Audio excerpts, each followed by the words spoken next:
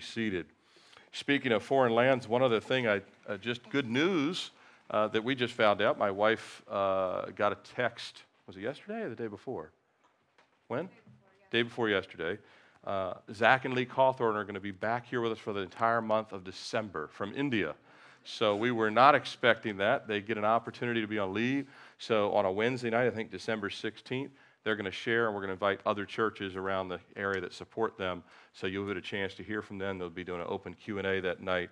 So they'll be spending the month with us, and they're very excited about seeing the new place, and hopefully it'll be warm enough their kids can play in the playground and all that good stuff. But turn with me to Luke chapter 18. Luke chapter 18. We'll pick up where we left off. This will be part 2, if you will, of Luke 18. We'll start with verse 9, and I'll be reading verses 9 through 17. Luke chapter 18, starting with verse 9.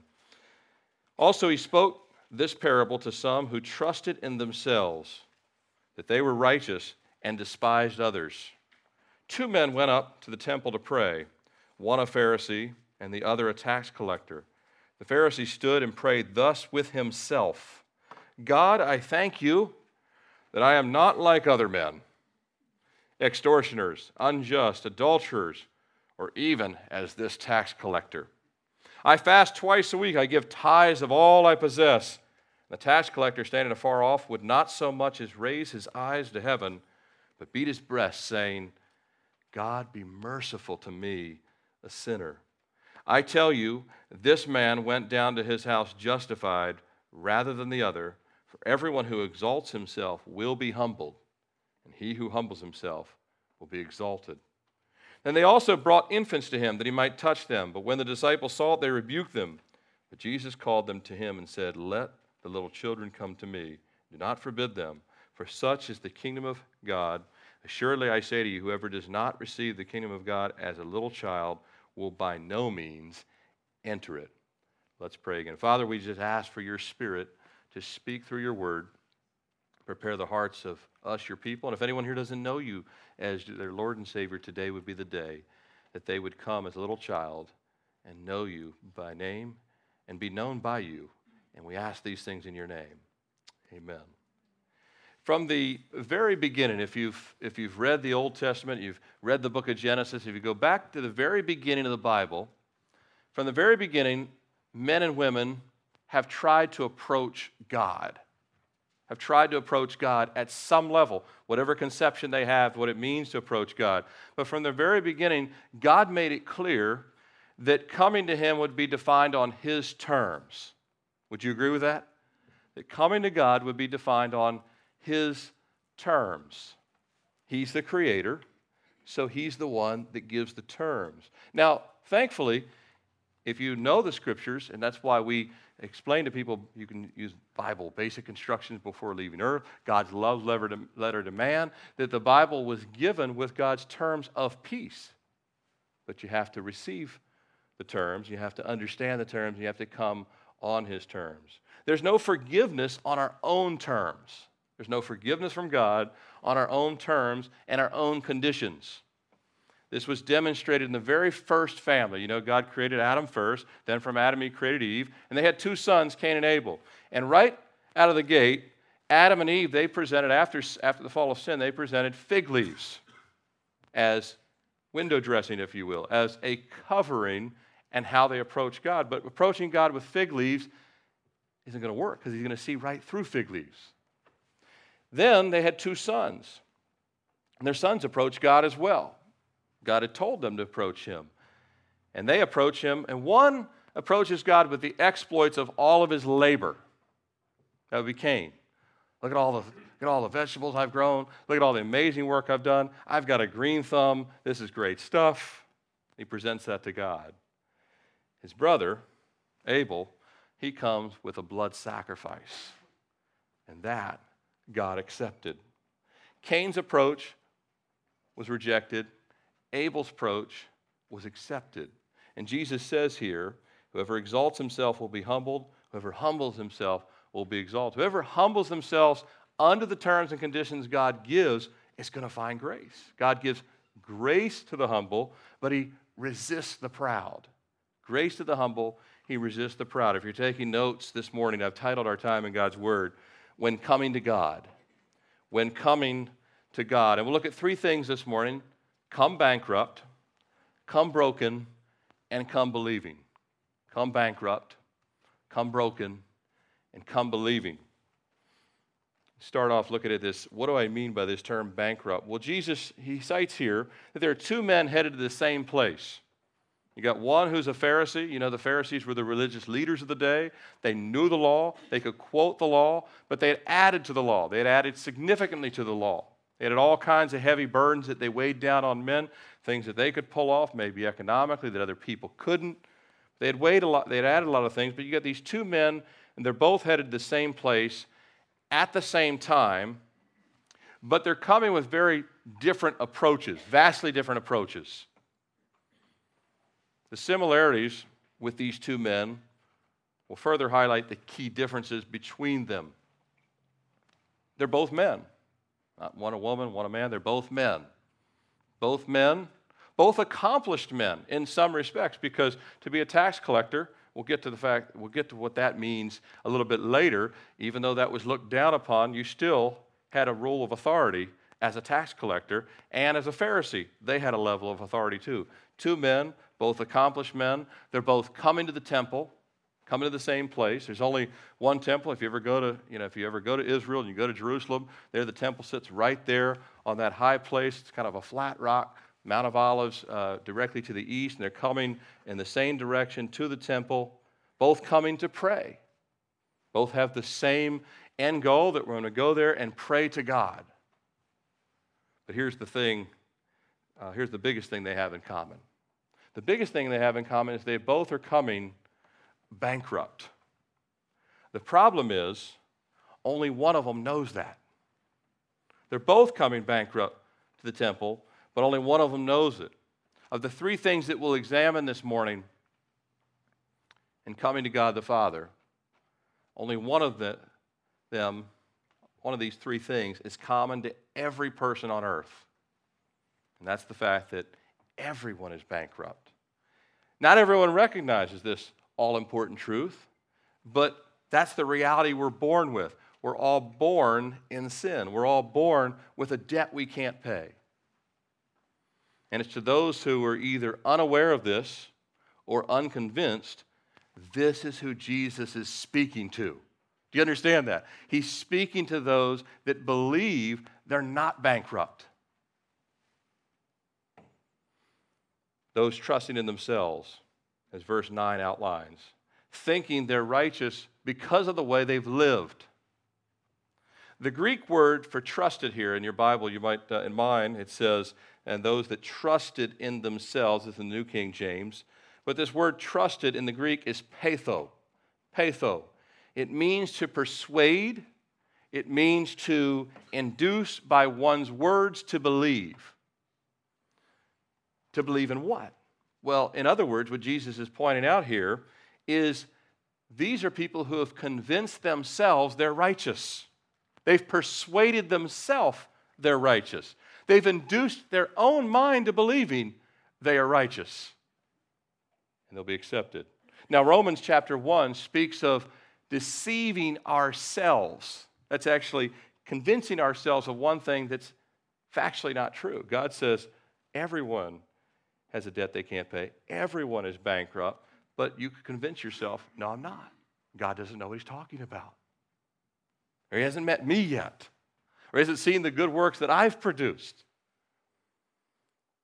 And it's the irony of someone who actually thinks they're deeply religious, like the Pharisee. Here's the irony. This guy thinks he's deeply religious. But without forgiveness, he's deeply religious, but he does not have the forgiveness of God. He doesn't have the indwelling of Christ. And so the deeply religious person, they're piling up works and a spiritual resume, if you will. Here's my spiritual resume, all the things that I've done, that I've accomplished, to showcase to their fellow man, but also to show to God. These are the things that I bring to the table. These are all the things that prove the righteousness that a person like this man believes he had. This Pharisee was delusional. about what it meant to pray and what it meant to be accepted by God. His prayer was more to himself. Look at the words it says. It says, and these two men went up to the temple, and it goes on, it says in verse 11, the Pharisee stood and prayed thus with himself. Is that amazing? Jesus, those are red letters in your Bible. Jesus said he prayed with himself. Do you realize a lot of people are praying with themselves and think they're praying with God? These are Jesus' words. He prayed with himself. A lot of people believe when they, oh yeah, I pray all the time. The prayer of the unrighteous, Scripture says, is an abomination to the Lord. He's not hearing every prayer. Now, God knows everything that's ever thought, ever said. He hears them all, but it's just like you as a parent. There's times when you are tuning out a certain request, right? You hear it audibly, but you're not hearing it. You ever hear the parent saying, I'm not hearing of this, right? I'm not listening to this. This is God. In some respects, if we're not coming on his terms, we are praying with ourselves. This man was praying with himself, delusional about what it meant to pray, what it meant to be accepted by God. He's praying with himself, but he's also praying to everyone else around him, that everyone can hear his prayer. Because he's saying things like, I thank you that I'm not like these other people, these lowlifes that we've allowed near the temple, the extortioners, the unjust, the adulterers, and especially like this tax collector. He's praying to anyone else that could hear him. See, for the Pharisees in this time period, the Pharisees, their prayer life was a means of public recognition. They prayed in such a way that they were building up their spiritual resume and everyone could hear what they prayed, so they were actually praying with themselves, not to God, although they still thought they were praying to God, but they also were praying to impress people. By the way, when we have prayer meetings, don't pray with ourselves and don't pray prayers that are sermons for everybody else around us. Amen?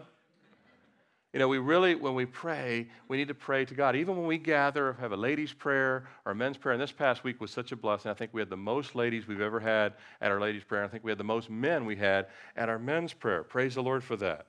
And I can't remember, I think it might have been Spurgeon, but talked about, let your public prayers be brief, but to the Lord. And so it's a good thing to remember we're praying to God, sincere prayers. We're going to get to little children in a little bit. Sometimes I'd rather hear a child pray than some adults pray, because at least you know it's authentic, right? You got to be careful when the kids pray. They could actually expose some things in the house, so you got to be careful with that too. If you invite them to the public prayer meeting, they might make something public. So just keep that in mind. The Pharisees, they like to expose things to the public. Kids don't know they're doing that. They just do that. Pray for mom and dad. They were really struggling with, oh, my goodness. We'll pray for you. Your son and daughter really helped us understand what's really going on in your life. But for the Pharisees, this was normal course, public recognition.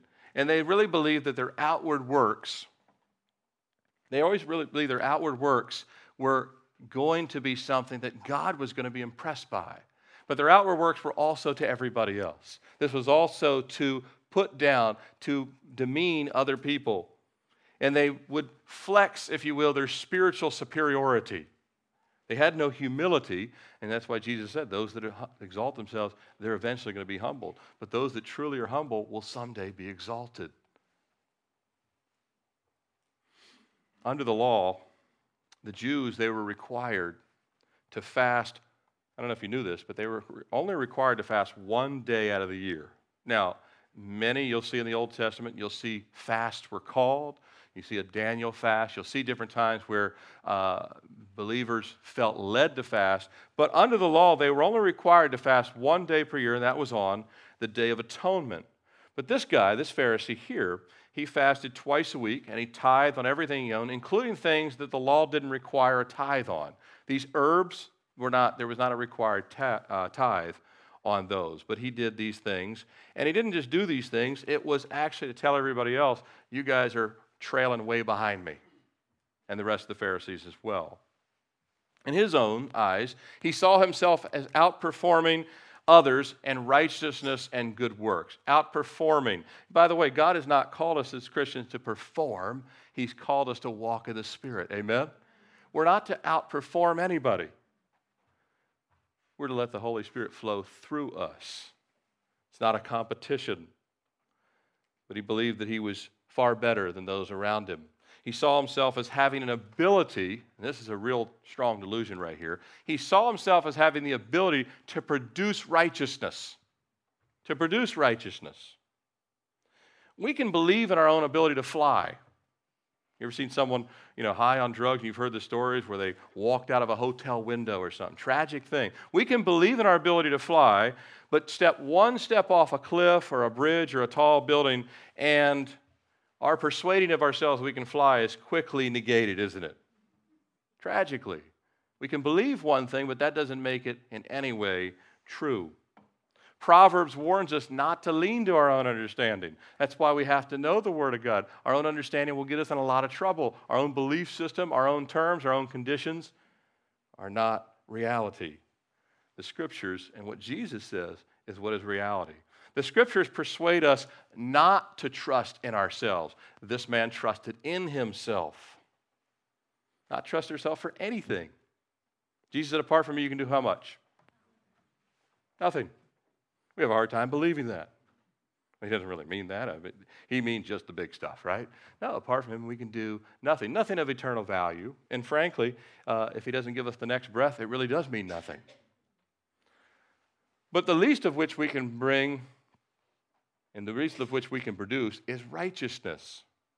The righteousness comes from God. It doesn't come from us. It comes down out of heaven to us through the Holy Spirit. We're bankrupt morally when we're born. I know babies are cute. They're adorable. They don't look bankrupt morally, but they are.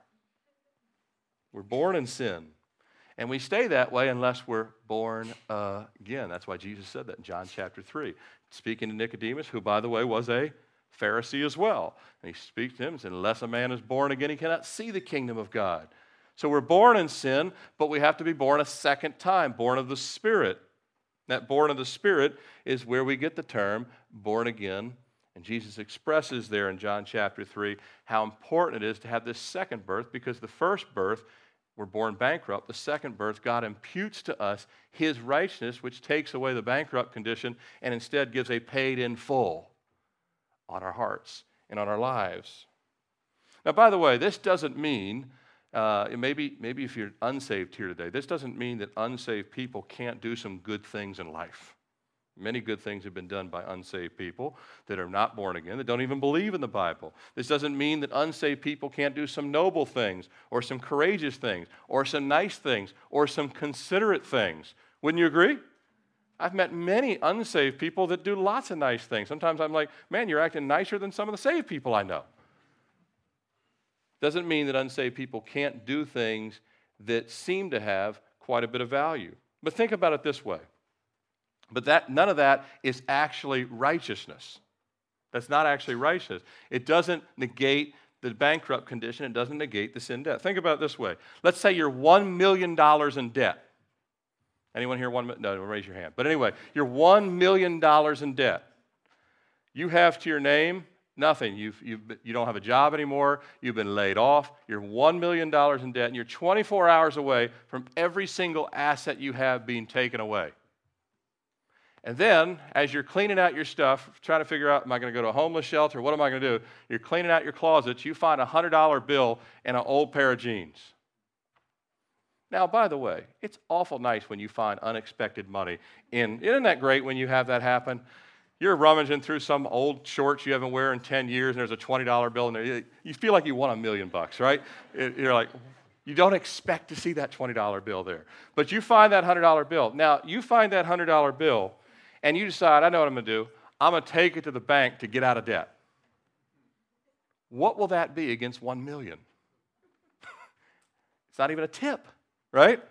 It doesn't help. That's our condition. We can bring all of our good works to the table. We can do a lot of good things. We could actually, be a philanthropist and all kinds of great stuff. But really, the debt load, you're still bankrupt. You haven't even touched the tip of the iceberg. Webster's defines bankrupt in a number of ways. One definition is to be reduced to a state of financial ruin. And we all understand that's the most common term is a financial bankruptcy, to be reduced to financial ruin. It has another definition, a person, listen to this, a person who is completely lacking in a particular desirable quality or attribute. Well, one desirable attribute that God demands is righteousness, and we are completely lacking in righteousness from the day we're born unless we're born again. 3, it says destitute, bankrupt, destitute, lacking, ruin. I'm going to ask you a question.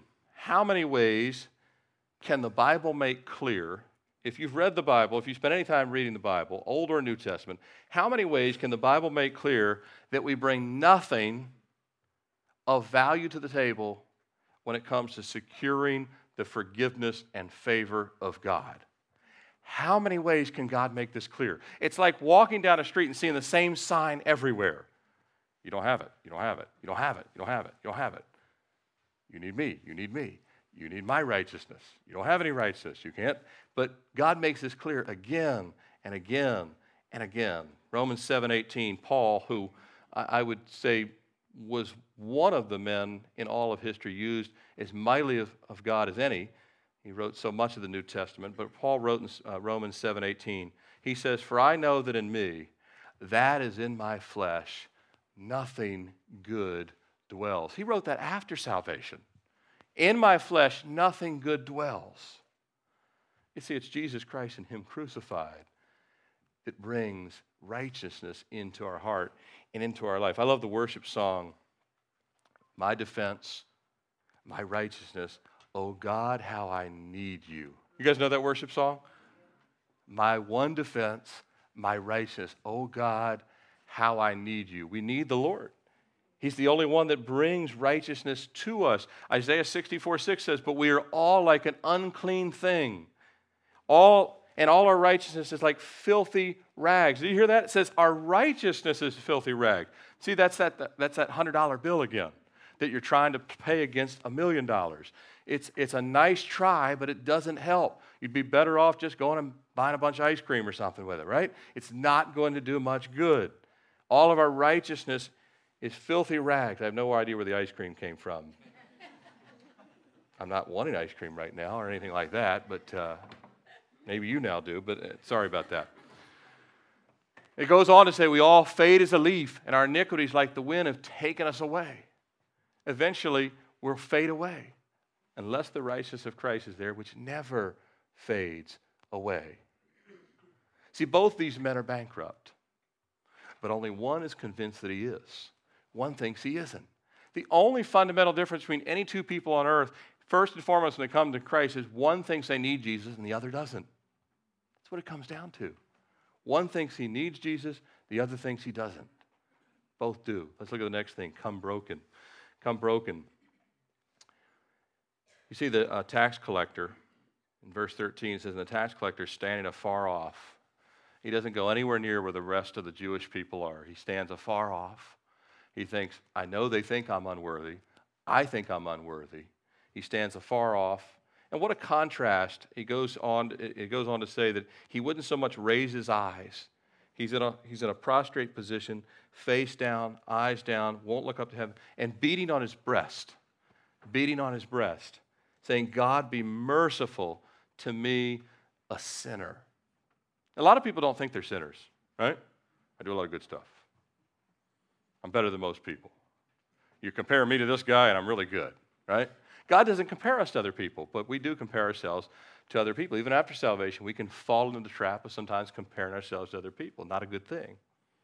But what a contrast between the Pharisees approaching God, his coming to the temple, and this other gentleman, the tax collector. The Pharisees, they were the spiritual benchmarks of the community. A Jewish tax collector was as low as dirt. There was nothing that was more despised.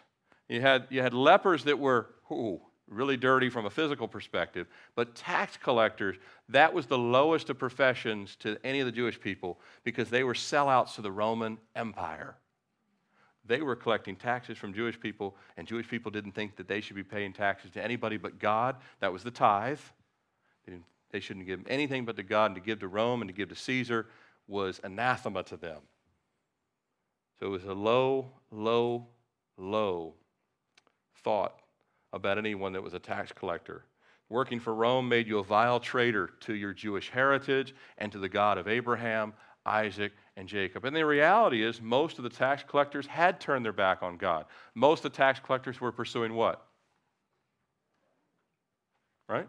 You can say, let's say someone was raised in a Christian home. They had been given devotions their whole life. They had been told the whole truth. They heard the whole truth, and they say, I don't want it because I want to be a millionaire and I don't want to ever think about God ever again. You know, some people make that decision, right? Well, this was a lot of the tax collectors. They didn't care if you liked them or not. Right? They didn't care if you liked them or not. You ever seen a movie where you got the big rich guy and he doesn't care if anyone likes him or not? Because he said, I don't care, I got all the money. Well, that's the kind of the way tax collectors were. They didn't care if they lost their family. They didn't care if you didn't like them. The bottom line is they were now rich. And that's what they were pursuing. The tax collector, he had chosen money. But apparently, and this sometimes happens, it didn't satisfy him. Well, it always happens that it doesn't satisfy, but sometimes people finally admit that it doesn't satisfy. That's the key difference. Money will never satisfy. If every one of you had all the money you could have, you've seen the statistics of people that have won the lottery, how they end up divorced and in worse shape than they were before they won it. But he pursued money. It didn't satisfy, and he felt at some point empty and condemned. He felt condemned that, hey, maybe like the rich man lifted up in hell, that's where I'll be if I continue on this path. And he starts to ask God for mercy. And what a difference in the two prayers. We see in the one a boasting in his prayer. But in the tax collector's, it's a brokenness, isn't it? Beating on his chest. He knows how far he had gone in pursuing his own pleasures. And maybe someone here today, you finally realize how far you've gone in pursuing your own pleasures. You find it doesn't satisfy. It's not bringing any peace. And he comes to God because he wants peace with God. He wants to find God's forgiveness. And he begins to beat upon his breast. And it's an indication. Look at where you're beating when you're beating on your breast. What's just under here? The heart. He's beating on the very heart. It's an indication of where the problem lies. It's where the problem lies in his life and where the problem lies in our life. It's just underneath the chest bone here in the heart. It's at the heart level that God is speaking to mankind. Jeremiah 17:9 says, the heart is deceitful above all things and desperately wicked, and who could know it? You watch the news sometime, and you're like, I cannot believe what I just heard. Just the other day, I saw a news report. A man burned his dog to death. And by the way, then I like to go to the comments field and see. And man, this was like it was on AP. I subscribed to Twitter, and it was an AP article. And I went ahead and looked on the comments, and most of the comments were from unsaved people. And one by one, almost everybody said, "Burn the man." These are unsaved people that normally, but you know what? It infuriates to think, how do people come up with such sadistic, evil ideas? Because the heart is deceitfully wicked. But most people don't realize that they too have committed sins that are affront to God that will someday stand and give an account for as well. And this is how you can see the desperately wicked things that we see around the world. You know, animals don't torture animals. You ever notice that? They do eat, they kill, they eat. People torture people. People purposely are spiteful. People purposely gossip. People purposely tear other people down. People purposely persecute people. People purposely invade other countries and say, I want your country. If you're a dictator, it will now be mine, right? Because why? We are the ones that have the heart and mind to accept or reject God. And when we reject God, literally all hell can break loose when people reject God. Spurgeon said this. He said, I often think of dear old John Bunyan. You guys know who John Bunyan is, right? Pilgrim's Progress. He wrote the great book, Pilgrim's Progress. Spurgeon said, I often think of dear old John Bunyan when he said he wished God had made him a toad or a frog or a snake or anything other than a man. For he felt he was so offensive. Oh, I can conceive a nest of vipers, and I can think they are obnoxious. I can imagine a pool of all kinds of loathsome creatures breeding corruption, but there is nothing half so worthy of abhorrence as the human heart. And if you look at the history of mankind, and you look at the evil, just a guy like Joseph Stalin or Adolf Hitler or Mao Zedong, and you look at history and you say, how can people be this cruel and mean and vicious and vile? It's the human heart. The Pharisee doesn't realize how low his heart is, but he thinks the other guy has a low heart, and really they both do. But the one's broken about it. The one says, I want to change. That's all. When any of us ever got saved, the day I walked the aisle at Calvary Fort, all it was is, God, please change me. Because you can't change yourself. When we humbly come to God, expressing our agreement that our hearts are full of sin, that's what it basically said. We come to God and we say, God, we agree with you. We're in bad shape. Our hearts need to change. Our hearts are full of sin. That our hearts are in need of His life-changing mercy. That's what the man is beating his breast for. What? Justice? No. Have we said before? And if you've been on any of my Bible studies, do not ask God for justice. Give me justice. No. Don't ever pray that prayer. Actually, you can pray it by mistake and God will still love you and still forgive it. But now you know, you've been educated in the Scriptures, don't pray for justice, at least not for yourself. You can pray for justice, maybe for Satan or things like that. That's going to happen. But for ourselves, we ask for mercy. What did the Ark of the Covenant, right there inside the temple, go into the Holy of Holies? What's it called? The mercy seat, not the justice seat. It's not the justice seat. Moses was not given the justice seat, he was given the mercy seat. So we ask for mercy. And we have that brokenness, God will hear. Psalm 34:18 said, the Lord is near to those who have a broken heart, and He saves such as have a contrite spirit. They're truly sad. Lord, I'm sorry. Truly, truly broken. Lord, how could I ever receive your forgiveness? And God says, by reflecting what I say you are and asking for it. Some people won't get saved because it seems so simple. That's all. Shouldn't I have to walk to the top of Mount Everest 10 times back? No. Jesus walked to the top of Mount Calvary to take care of that. Amen? Psalm 51:17, a broken and contrite heart, these, O God, you will not despise. A broken and contrite heart. That's what the Lord's looking for. Let's look at this last section. That's what God wants. That's what He requires. And if those that will humble themselves, He'll exalt us. Not in this lifetime, by the way. Jesus is not speaking about this lifetime. This lifetime, Jesus said, in this world you will have trouble. Fear not, I will overcome the world. And anyone desires to live godly will suffer persecution. But the exaltation will be finally when He lifts us out of this earth and up into heaven. That's the exaltation. Even there, we still will want to exalt one name, and that'll be Jesus Himself. But it starts by bowing the knee now. Let's look at this last section this morning, come believing. A little bit of a gear shift here, but I want to express that these three things all tie together. Even though He's speaking in the one, I want us to understand that all three are so important, because you can come broken, or you can come knowing you're bankrupt and you come broken, but you still have to believe on the name of Jesus. Amen? Salvation, no other name, the Bible says. There's no other name given among men under heaven whereby we must be saved. And so He's in this last few verses, verse 15 through 17, we see a scene here where these parents are bringing their children, infants and more than likely not just infants, but other children as well of different ages.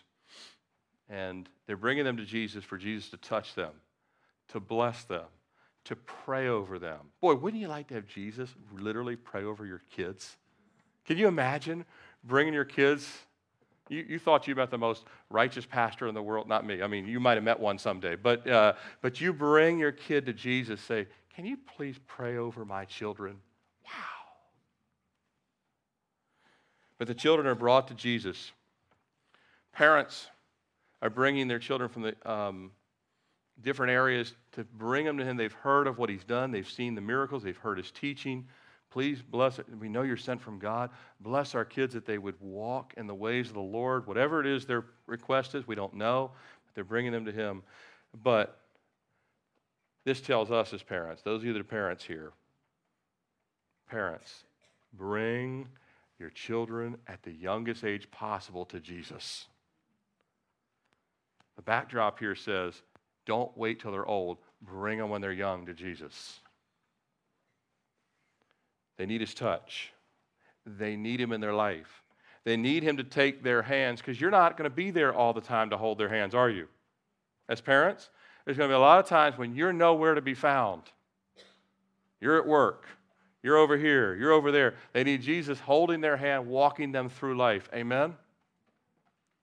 By the way, that word amen, do you know that used to be the most commonly used word in the United States years and years ago? And it was a term that says, I agree. Came because many, many pastors and pulpits all across the nation preached that word. Amen, amen, amen. Gaining people's agreement to say, hey, let's agree with God. If we agree with God, we're going to be in good shape. Amen? Now you said it. Very good. I'm not going to, Wednesday night, Bill James says amen a lot, doesn't he? He wants you in agreement with God, which is a good thing. But parents, are we bringing our children to the Lord? Are we bringing our children to the Lord? Are we truly bringing them to Jesus? Are we doing it as a church? We're a collection of families. We're one family that's a collection of many families from many different backgrounds. Are we bringing collectively our children to the Lord as a church? You know, right out here in these modulars right now, there's a bunch of kids out there. Some in nursery, some in toddlers, some in 5 to 7, some in 8 to 11 or 12, all out there. Are we bringing them to the Lord and how we pray over them and how we lead them and how we prepare? Philip Brooks said this. He said, he who helps a child helps humanity with an immediateness which no other help given to human creatures in any other stage of human life can possibly give again. In other words, he's saying we've got one pass at this. When they're young, we've got one pass to bring them to Jesus, that they end up being, instead of a Mao Zedong, they end up a D.L. Moody, right? That they end up, instead of being, I don't know, Charles Manson, they're Chuck Smith, right? We get one pass at this, to grab them while they're young and bring them to the Lord. And by the way, working with children doesn't just change the kids. Guess who else it changes? Us. See, Jesus is demonstrating something here. He teaches a lot with just a little, doesn't he? Take a little bit and teach a whole lot. It doesn't just shape the kids, it shapes us, the adults. The disciples, unfortunately here, they saw children as a lesser ministry. This was their perspective. In the Jewish culture, again, kids are to be seen, not heard. I mean, they had their place. I mean, Moses said to teach them when they're young, put it between the frontlets of their eyes, teach them all. But again, the disciples Jesus is taking everything in the Old Testament, God raises it up another level when we get to under the new covenant and says, no, your ministry is going to be to children too. But they thought of children as a lesser ministry. Let's not waste Jesus' time with these kids. Parents, get away. We're not wasting Jesus' time with kids. We got big fish to fry here. Not waste time with little kids. After all, kids need snacks and potty breaks. And they spill things. Right, don't they? They break things. And they laugh constantly. And we don't need that much laughing around here, right? These are the disciples. Let's cordon off the place. They're liable to spill something. They're liable to break something. They're liable to make it dirty. We had it nice and clean. We had a good adult, pristine, clean environment. Now we're going to bring kids into it. There's adults that start to think that way.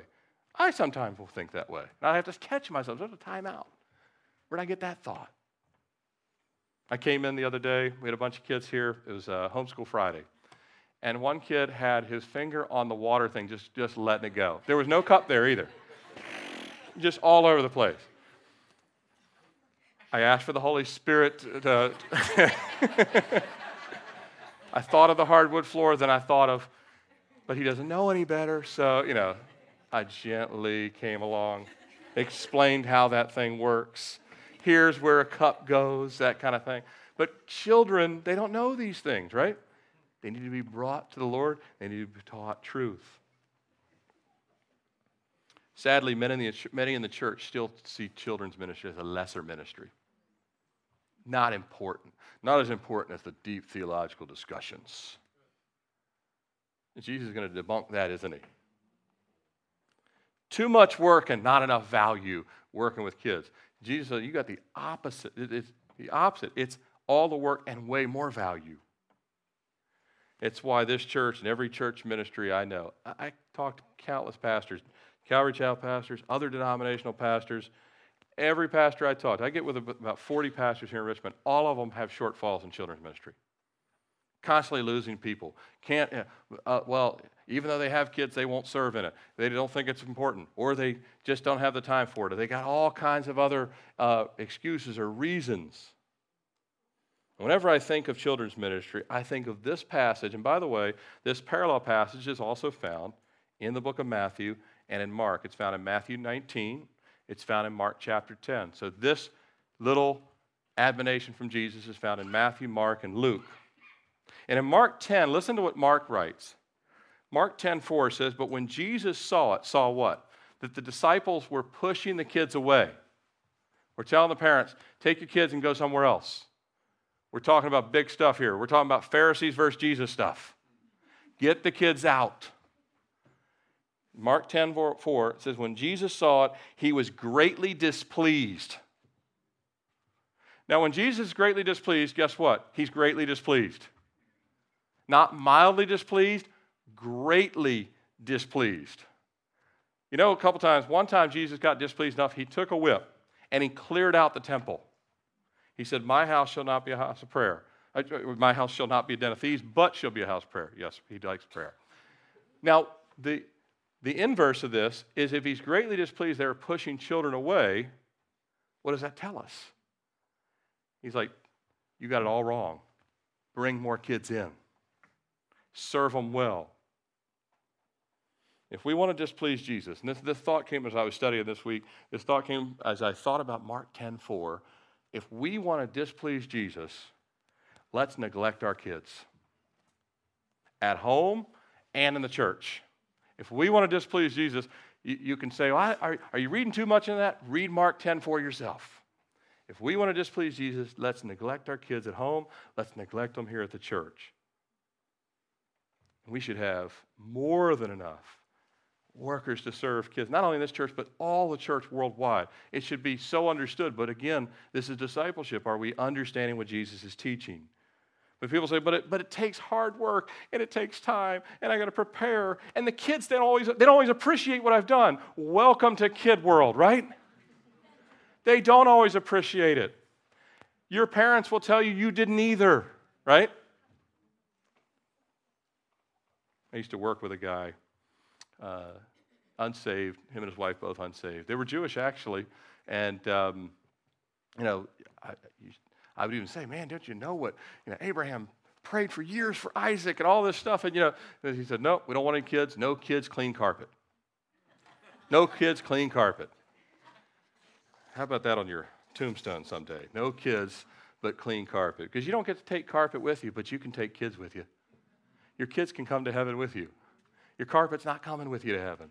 Neither is your car. Neither is your 401k. None of that stuff. The disciples were thinking more along the lines like, hey, no kids around, no chaos, no whining. We can go deeper doctrine, deeper teaching, deeper mysteries. God revealed, bigger problems solved. That's a misnomer anyway, because adults can bring chaos too, can't they? And adults can bring whining. And adults can bring complaining. And adults can break things not like cups, but relationships. Right? That's why God calls all of us children. Because in God's world, we're all kids. And we still all act like kids. And we can break things and whine and complain. Read Moses' fun time with the children of Israel in the wilderness. Right? Fun times in the wilderness, right? He called them the children of Israel because they act like children.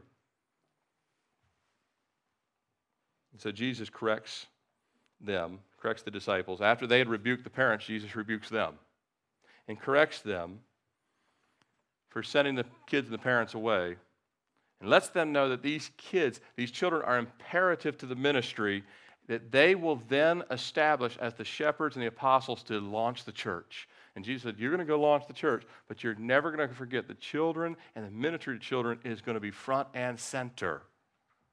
It's not going to be some off the side, unimportant thing. It's going to be right there in the center of importance. Build the kids and build the church with them. I don't know who said it because it was author unknown, but it's a quote, and I don't know how long it's been around, but it said, it's better to build strong children than try and repair adults.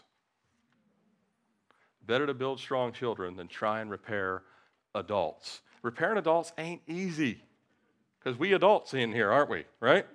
Repairing ourselves is not easy. You want to really lay the foundation when they're young. That's why we'll be in Bon Air tonight. We're incarcerated youth. They're a lot harder to reach when they're hardened criminals at the age of 40 than they are at the age of 15, 13, 14. Jesus not only received the kids, embrace the kids, love the kids, but here's the kind of close for us. Become like the kids. Not just receive them, not just embrace them, but become like them. In what way? Do you have childlike faith? Do you have childlike faith? Do you have the joy of a child? Can you smile as often as they smile? You know, they laugh way more than adults. They smile way more than adults. I said, well, if they were weighed down with my problems, they wouldn't. But why don't we give our problems to the Lord so we can smile more? You want the worry-free life of a child? They are not over there in the module thinking about what's in the checking account. That thought has not crossed their mind this morning. They are not thinking about tomorrow's presentation at work. They are not thinking about the paper that has to be written if you're a college student. They're not thinking about that stuff. We juggle all that, don't we? And theirs too. We'll take your worries as well. We'll take them all in. Jesus wants us to lay those things at his feet and become like little children. The same childlike faith we entered into salvation, go back there. Remember Michael Wilder's testimony, Adams Road? That pastor in Orlando, Florida, he told him, go read the scriptures like a little child. That's what brought him to faith. Before that, he was actually trying to doctrinally dissertate everything. He said, go read the Bible like a little child.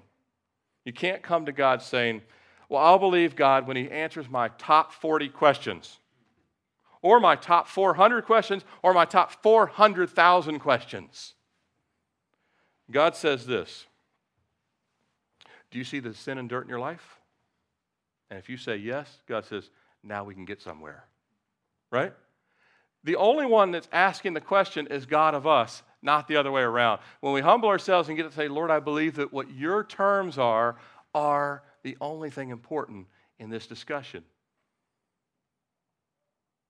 And God says, all right, now you see the sin and dirt in your life? Believe on my son Jesus. A lot of people would say, I don't know about that. That doesn't seem like all that powerful or important. Or I need to study him more. I mean, isn't he just the same as Confucius or Buddha or Muhammad or anyone else? You got to come like a child that believes simple truths. You tell a child, you have sinned and you need Jesus. See, the Holy Spirit makes that truth known to the whole world. We have to suppress it, according to Romans 1. You have to come believing you're bankrupt. You have to come knowing you're broken. But you have to come believing in the only way to heaven and the only way to God the Father, which is Jesus. That first step is to humble yourself before him. Little children don't have a problem saying, Jesus loves me, this I know, right? What? Because they studied every single book ever written? No, for the Bible tells me so. You know that's not good enough for many adults. I don't believe the Bible's true anyway. You ever verified any of it? No. But I know some scientist has. Really? Or some other theologist has. He's the only way to the Father. John 14:6. I am the way, the truth. No one comes to the Father except through me. I've spoken with people who've told me, I believe in God, I just don't believe in Jesus. You ever had someone tell you that? I've had people tell me, I've had witnessing opportunities where I've had people say, I believe in God, I just don't believe in Jesus. I'm like, well, if you don't believe in Jesus, you can't believe in God. Not really, because Jesus said, John 14:1, let not your heart be troubled. You believe in God, believe also in me. See, the fact is, we are bankrupt, aren't we? Broken? Well, we have to be. Believing in Jesus like a little child? Well, that's imperative, isn't it? To come like a little child. Simple faith. John 20:31 says, but these things are written that you may believe that Jesus is the Christ, the Son of God, and that believing in him you may have life in his name. We have to come bankrupt, because we are. We have to come broken, because he commands it. And we have to come believing, because he's the only way. Amen? Let's close in prayer. Father, we thank you this morning that your words are true, faithful. We're not trusting in ourselves, but we're trusting in you for eternal life. We're not believing in our own righteousness because we have none. Even our righteousness, Lord, is filthy rags. And Lord, it's my prayer that even if we're saved, Lord, we're more aware of our bankrupt. We're more aware, like Paul, that in our flesh nothing good dwells. That we're more broken about maybe just things we've overlooked in our life. And Lord, we're more believing that we would actually cast all of our cares upon you and stop being unbelieving and so full of anxiety and unrest, but be like a little child and experience the joy of our salvation. We just ask these things, Lord, in your name. Amen. Hey, we're going to be taking of the